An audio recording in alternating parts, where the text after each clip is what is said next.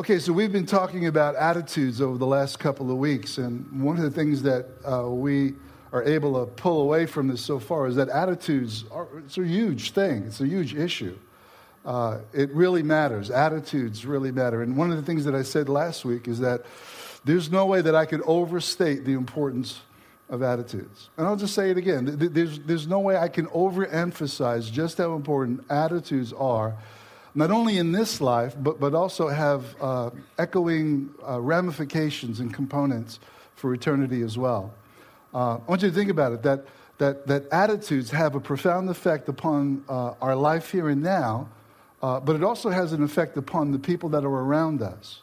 The attitudes that we have affect not only ourselves, but also the people that are around us, and as I mentioned, has an eternal component as well.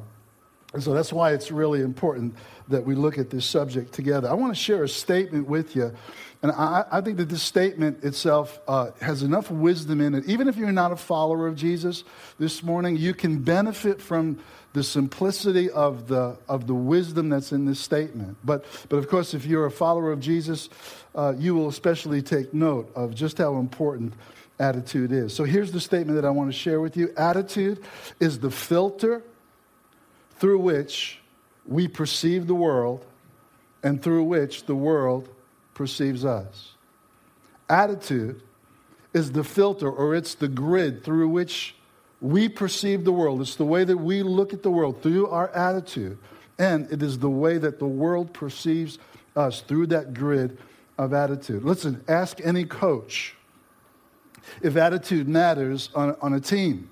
And they will tell you, if they're honest, they will tell you that talent and ability alone is not enough to produce a championship team. That you need attitude. Call it team spirit, but that's basically what it is. It's attitude. Now, we've got a softball team. And during the week, either Paul or Doug sends out an email to the guys on the team to encourage us, to create in us an attitude, a positive attitude of winning. Even though we're 2-2, it's still not so bad, right? So our attitude needs to be right, because the way that we look at life through the grid of our attitude is so very important. Because attitude impacts actions or behavior. Think about it with me, that attitude is more than just a way of thinking. It's more than just a mindset. It affects our actions and affects our behavior. It seems to me that Jesus talked a lot and taught a lot about attitudes, the right kind of attitudes as well as the wrong kind of attitudes. In fact, I think that the opposition that Jesus experienced in his ministry from people who were judgmental and critical and sought his destruction really can be traced all to really not only bad attitudes, but attitudes that led to sinful actions. So in the Gospels, Jesus dealt with a number of people that would fall into the category. And one of the things that we've been doing over the last couple of weeks is we look at the polar opposites, right? We looked at gratitude and ingratitude. We looked at humility and pride. And this morning we're going to look at these two polar opposites as well. And if I could just kind of sum them up, the basic attitude that Jesus dealt with, that religious attitude, expressed itself in a hard-heartedness. It expressed itself in coldness, callousness, indifference. Jesus said that you have passed over the more important matters like justice and mercy and the love of God. And because of that indifference, let me just kind of sum it up, right? What that attitude is, it's a hardness of heart. And this hardness of heart that is seen in the Gospels, right, in each of the four Gospels, it is not just something that was, in one or two or three individuals, but really was the reflection of the entire nation of Israel. It was a reflection, really, of a generation. And so Jesus is dealing with that in that opposition of this hardness of heart. And we're going to look at at least one example of this morning. So let me just kind of set this up, and then we'll look at the positive as well. But in the negative, at the end of Mark chapter 2, Jesus makes this statement that the religious leaders, they would have this kind of a jaw-dropping moment, this kind of an eye-popping, like, what did he say kind of moment. When Jesus said this, and he was very clear about it, and it was something that constantly came up as an important issue, and Jesus said this, he said that the Sabbath was made for man, not man being made for the Sabbath. In other words, what Jesus was saying was that you guys have got it really all backwards. You've got it all messed up. You serve the Sabbath when God intended that the Sabbath was to be a place of rest for you. It was to serve you. But you've made it an issue of worship. You've made it an issue of priority rather than being an issue of blessing. And so you guys have got it, your attitude is completely wrong. And we could see how the hardness of their hearts was exhibited in the way that they were critical of Jesus for doing stuff like healing people on the Sabbath. So let's look at Mark chapter 3, beginning in verse 1. So there's the connection of what Jesus said at the end of chapter 2, that man was not made for the Sabbath, but that the Sabbath was made for man. And so Mark says this, another time, he, Jesus, went into the synagogue, and a man with a shriveled or a withered hand was there. Some of them, that is, some of the religious leaders, were looking for a reason to accuse Jesus. So they watched him closely to see if he would heal him on the Sabbath. Now, apparently this became a big deal for them. No healing on the Sabbath, right? We don't want you to, they considered that a matter of work. But to show you how distorted their point of view about the Sabbath was, if you had, say, arthritis, and you had to walk with a walking stick, but you couldn't walk on the Sabbath with a walking stick because if you made a compression in the ground that was deep enough for a seed to fall in it, you could be accused of plowing. And so that would be a law that you broke that would be punishable by death. That's how extreme that they had become, that religious mindset. So, Jesus, knowing their hearts, purposely offended them. Number one, he said, I only do those things that I see my Father do. So my Father works, and so will I work on the Sabbath. That was his philosophy. But what I want you to see is that he did this purposely to offend their religious minds so that it would display and reveal what was in their hearts. And what was in their hearts was a lot of junk. And that comes out so clearly in this portion of Scripture that we're looking at. So in verse 3, Jesus said to the man with the shriveled hand, stand up in front of everyone. I'm not going to do this in some corner of the synagogue. I'm going to do this right out there. You got to love the boldness and the courage of Jesus. Constantly confrontation, but he's right there, not backing down for one single moment. Verse 4 says this, then Jesus asked them, that is the religious leaders, which is lawful on the Sabbath, to do good or to do evil, to save life or to kill? Now, folks, that answer ought to be obvious, right? I mean, it's obvious. It ought to be to do good, and it ought to be to save. It ought to be to care about human needs. And so guess what? There's dead silence. But they, the Bible says, remained silent. Why? Because if they spoke the truth and they said, no, it's to do good, then they would have nothing to accuse him of. And so because they sought to accuse him, there was a hardness of their hearts. And so they couldn't answer correctly. So verse 5 says this, then he, Jesus, looked around at them in anger and deeply distressed at their stubborn hearts. Some other translations, instead of saying stubborn hearts, say hardness of hearts. Or hardness of heart. This is one of the things that kept coming up over and over. Sometimes they would be called stiff-necked or stubborn. But that hardness of heart is what we're talking about this morning. This cold disregard for human life. And so Jesus, of course he was angry. Jesus comes for this purpose, to give his life as a ransom for many. Jesus comes to minister, not to be ministered to. And so, of course, his sensibilities are going to be infuriated by their hardness of heart. And so it says in that next verse, Jesus said to the man, stretch out your hand.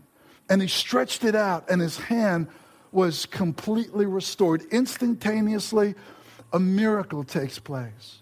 And what he was unable to do, now we don't know if this guy had a stroke or he had some sort of an accident so that he was unable to use his hand, but we know this, that his hand was unuseful. But now suddenly, because Jesus said, stretch out your hand, and immediately a miracle takes place. Now I look at what isn't said as well as what is said. And what Mark doesn't say is that everybody went nuts, everybody rejoiced, everybody went crazy, because that's not exactly what happened. There was no expression of gratitude. There was no expression of praise at a miracle that was right before their eyes. Instead, verse 6 says this, and this shows us the absolute insanity of a religious mind. Then the Pharisees went out and they began to plot with the Herodians how they might kill Jesus. Okay, we're going to keep the Sabbath holy, but we've got murder and hatred in our hearts. That hardness of heart was a reflection, listen, not just of a few, but it became the reflection of the entire nation. You see, the entire nation, Israel, the call of Israel was to be a light to the Gentiles, to the nations of the world. But instead of becoming a light to the nations, they became a reproach to the nations. Instead of attracting people to the God of Yahweh, the name Yahweh became a reproach among the Gentiles because of the hardness of their religious hearts. It expelled or it drove people away. And I want you to think about this. Religion really, truly is this legalism that is combined with religion. It's a form of insanity. I mean, this is absolutely absurd for them to plot together to destroy the Son of God, to take his life because he brought healing. He gave a man his life back. A man unable to work because of the injury in his head. He gave him his life back. And instead of glorifying God and praising God because a miracle had been done, Kelly said last night at the ladies' meeting, and I was in the back and I was listening, she said, a miracle in and of itself is not sufficient to produce faith in anyone. And here's just a perfect example. They see a miracle right before their eyes. They knew the man had a withered hand or a crippled hand. And they see that miracle, and it doesn't move them to faith. It moves them rather to try to assassinate or to conspire to kill the Son of God. I think it was Tim Keller who said that the religion is the default mode of the human heart. Meaning that no matter how you try to fix it, no matter how you try to dress it up, that the heart of man is so broken that when you try to reboot it, the best that it can do is to go to a religious mindset. And that's not going to cut it. It's not going to be acceptable by God. It's not religion that God was after. You see, what I'm trying to say to you this morning is that every single one of us, we need more than having an attitude adjustment. At Collision last week, Doug was speaking about EQing or tweaking the EQs in our life. That's not sufficient. That really what we need is, and every single one of us, we need a heart transplant. We need a new heart. And the good news is that those that put their trust in Jesus Christ, the Father promises to take out that stony heart, that hardness of heart, and to give us a heart that is pliable, a heart that is tender, that is mealable, that is moldable. And the good news is that the Father, when we trust in Jesus, the Father is committed, and he will not rest until he conforms every last one of his children into the image of his Son. Let me just say this. If you're here today for the first time, we want to welcome you. But, if you're here, if somebody bribed you because they bribed you with lunch to get you here, or if somebody, told you that if you come to church this morning, you're going to meet somebody that's really cute, We've got a lot of cute people around here. I just want you to know I'm not available. I've been married for 40 years. I'm sorry, 40. It just came out wrong. Sorry, hon. I was going to say 43 years. I meant that's where the 3 came from. So I'm not available. She's not available. But no, seriously. If you're here this morning, and we want you to know that you're welcome here this morning. We're so glad that you're here, and we don't want anything from you, but we do want something for you. And that which we want for you is that you would discover that there is joy and there is peace in discovering the real Jesus. And we just happen to think that this is a place where you can discover the real Jesus. And so we just want to encourage you, keep on coming back, and we know that you'll be blessed. Listen, every single one of us need a new heart. We don't need tweaking, and we don't need an attitude adjustment. We need the transforming and the renewing of our mind that takes place in this process of being conformed to the image of God's Son. So here's a question that I want to pose to you this morning. Everyone, whether you're a follower of Jesus or not, what attitude does your heart reflect? When people look at you, what do they see? If, in fact, that attitude is the grid by which we perceive the world and by which the world perceives us, what do people see when they look at us? What is the attitude that we reflect?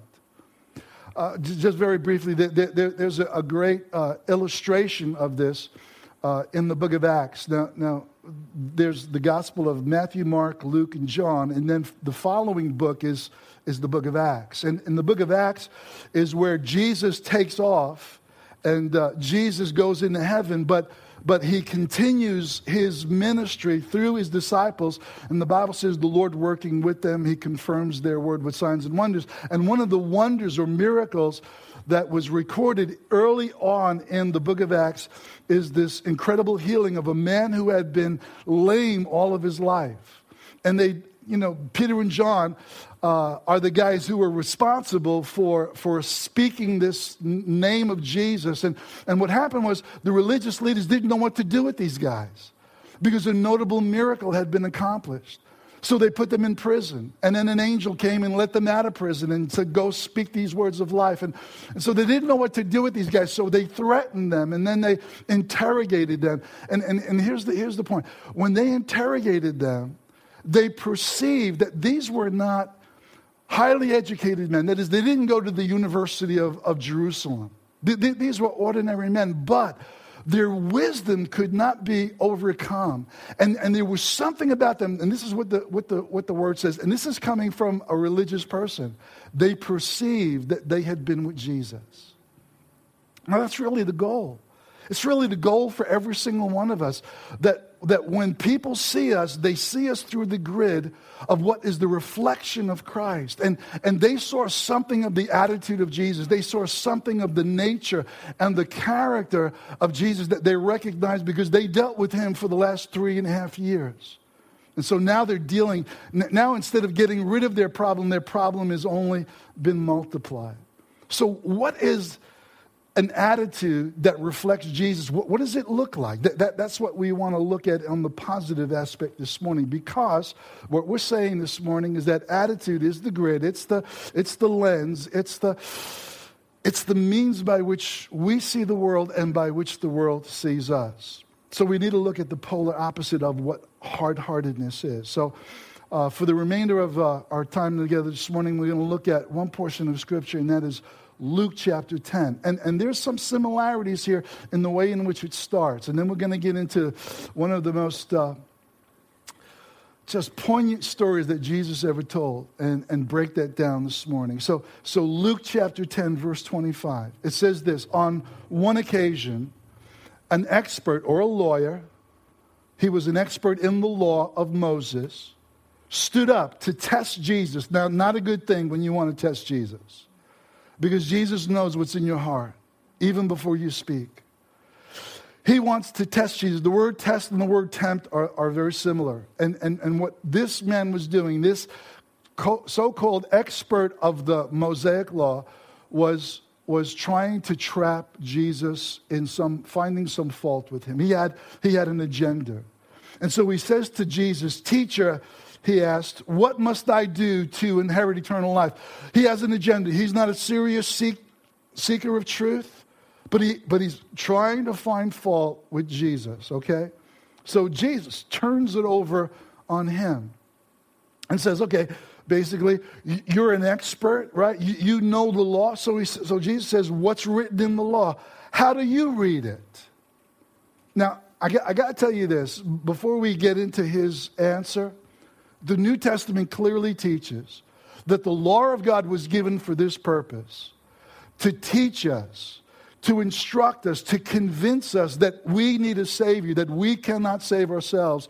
For by the works of the law shall no human being ever be saved. Because we could never be good enough. We could never be perfect enough. We could never accomplish the completion of the law so perfectly that it would be acceptable to God. Not when Jesus elevated the law to its right status. When he said, if you look at a woman lustfully, it's the same as if you committed adultery. If you have anger in your heart towards your brother, it's the same as if you committed murder. And who doesn't fall into that category of even a thought being that which would condemn us and declare a guilty verdict upon us? So there's no hope for anyone outside of a substitutionary salvation that comes to us through Jesus Christ. We could just never be good enough. We could never be righteous enough. So Jesus says this, okay, in verse 26 again. Let me read it again. So what's in the law? How do you read it? He answered, this is the expert now who answers, love the Lord your God with all your heart, with all your soul, with all your strength, and with all your mind, and love your enemies as yourself. So that's his answer.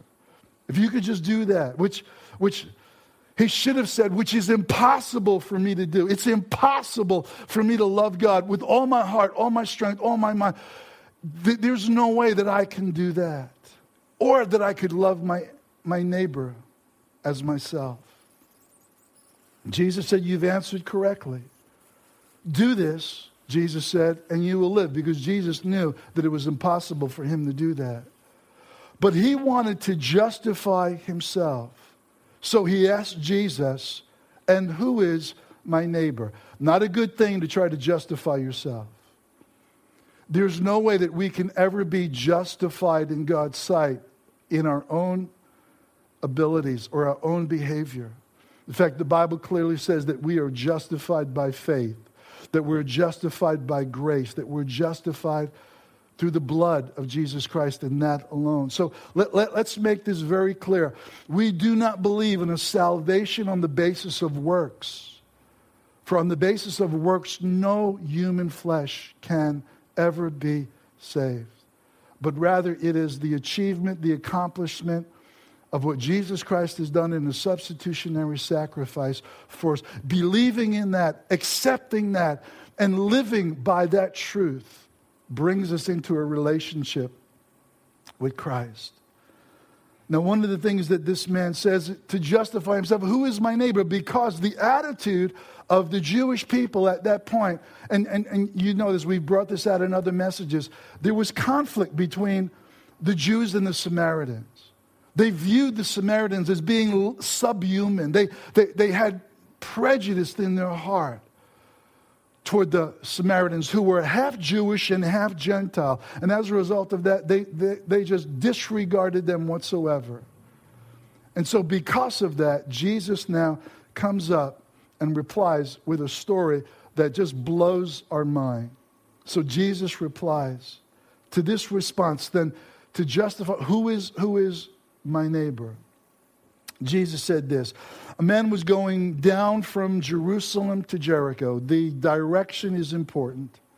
Not only was Jericho in an elevation downward, but there's something that I want you to get the connection for in a spiritual way in a few minutes this morning.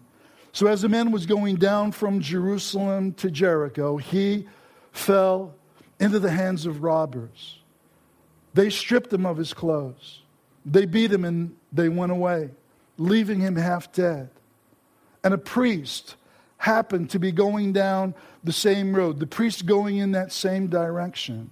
And when he saw him, he passed by on the other side. And I don't know about you, but when I read that, I kind of get the feeling that he purposely went over to as far on the other side of the road as he could.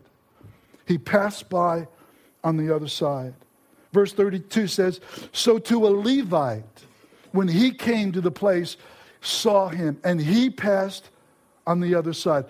The Levite and the priest, the two representatives of of God as people who were supposed to represent the shepherds of Israel, the spiritual shepherds of Israel, see this man who has been beaten and who's been left half dead, and they pass by on the other side.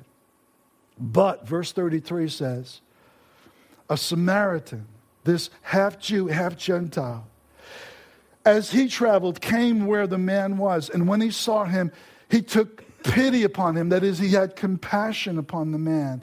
And he went to him and he bandaged his wounds, pouring on oil and wine. Then he put him on his own donkey, took him to an inn and took care of him. And the next day he took out 2 silver coins and he gave them to the innkeeper. Look after him, he said, and when I return, I will reimburse you for any extra expense. I mean, what a story, you know? I mean, Jesus was a great storyteller, wasn't he? But then he asked this question, and here's the point of the story. Which of these 3 do you think, the Levite, the priest, or the Samaritan, which of these 3 do you think was a neighbor to the man who fell into the hands of the robbers? And the expert, the lawyer, responded and said this, the one who had mercy on him. And Jesus told him, go and do likewise. So often when Jesus confronted people, he said to them, go and read what the scripture says. I desire mercy and not sacrifice. Hear what the word of God is really saying. I desire mercy, not sacrifice. I tell you what, this is perhaps one of the most famous of the stories of Jesus, and maybe one of the most poignant or touching stories that Jesus ever told. Here is a man who truly became a neighbor to someone in need. Here is compassion in demonstration. Here is a man who's going the second mile by not only at his own expense caring for the man, but saying, if there's anything that I owe you when I come back, I will pay you in full. This is the grid that God wants the world to see us. This is the attitude that we are to possess, in which we are to not only view the world, but that in which the world is to view us. It's the kindness and the compassion and the sacrificial love that Jesus so perfectly speaks about here in this story. Why? Because we freely received, therefore we're to freely give. It's because we've been forgiven that we're to forgive. It's because we've obtained mercy that we should be merciful. Listen, if there's anyone who should be compassionate, it's the people who have received compassion and comfort from God when we didn't deserve it, when we deserved the very opposite. And so that's the obvious of what God is calling us to. And here's a story that has more for us in it than just the obvious. This is more than us listening on a Sunday morning and saying, all right, you know what? I do need some attitude adjustments. I do need some attitude tweaking. No. We need to have the spirit of our minds renewed by the reflection of what is in the very heart of Christ. So that when people see us, they will say, that person has been with Jesus. But there's something about this story that is so significant beyond the obvious. And so I want to just take you back and just listen now, okay? I'm not going to go through the whole story again, but I'm going to go through the highlights because this story is more than just a story that Jesus made up. This is his story. And this is our story, if we have eyes to see it. Listen. A certain man, the whole human race, went down, fell, and great was our fall in Adam. From Jerusalem, the place of blessing, the city of peace, to Jericho, the doomed city, the city of a curse. Every one of us were born under a curse. Fell among thieves, Satan, who was a thief and a murderer, Jesus said from the very beginning. And the very first murder that he ever committed was that of Adam, when he introduced death into this world. Who stripped us of our clothing, stripped us of our innocence, of our purity and our position, wounding us, a wound which introduced death and separation from God, leaving us half dead, leaving us spiritually dead, but physically mortal. A certain priest, the representative of the law, came down that road, went down that same path by the fall. When he saw him pass by on the other side, unwilling and indifferent, hard-hearted, unable to help. Likewise, the Levite, callous. But a certain Samaritan, Jesus incarnate, when he came to where we had fallen, he had compassion upon us. He took upon himself our flesh and blood. He came to where we had fallen, and in that he had compassion for us. When he saw us, he was moved to kindness. He bound up our wounds. By his bleeding stripes, the Bible teaches us that we are healed. He pours in the wine and the oil, the kind that restores our very lives and our very souls. I tell you, I can go on in this, but I think you get the message. This is the story of Jesus. This is what he has come to accomplish. But it's not only his story. When we enter into his by faith, we become a part of the story as well, because we're the ones that have been rescued from so great a debt of having been left half dead, but now made alive by his restoration. And the glorious thing is that Jesus did not pay for our restoration with silver coins, but paid for our restoration with his own life and his own precious blood.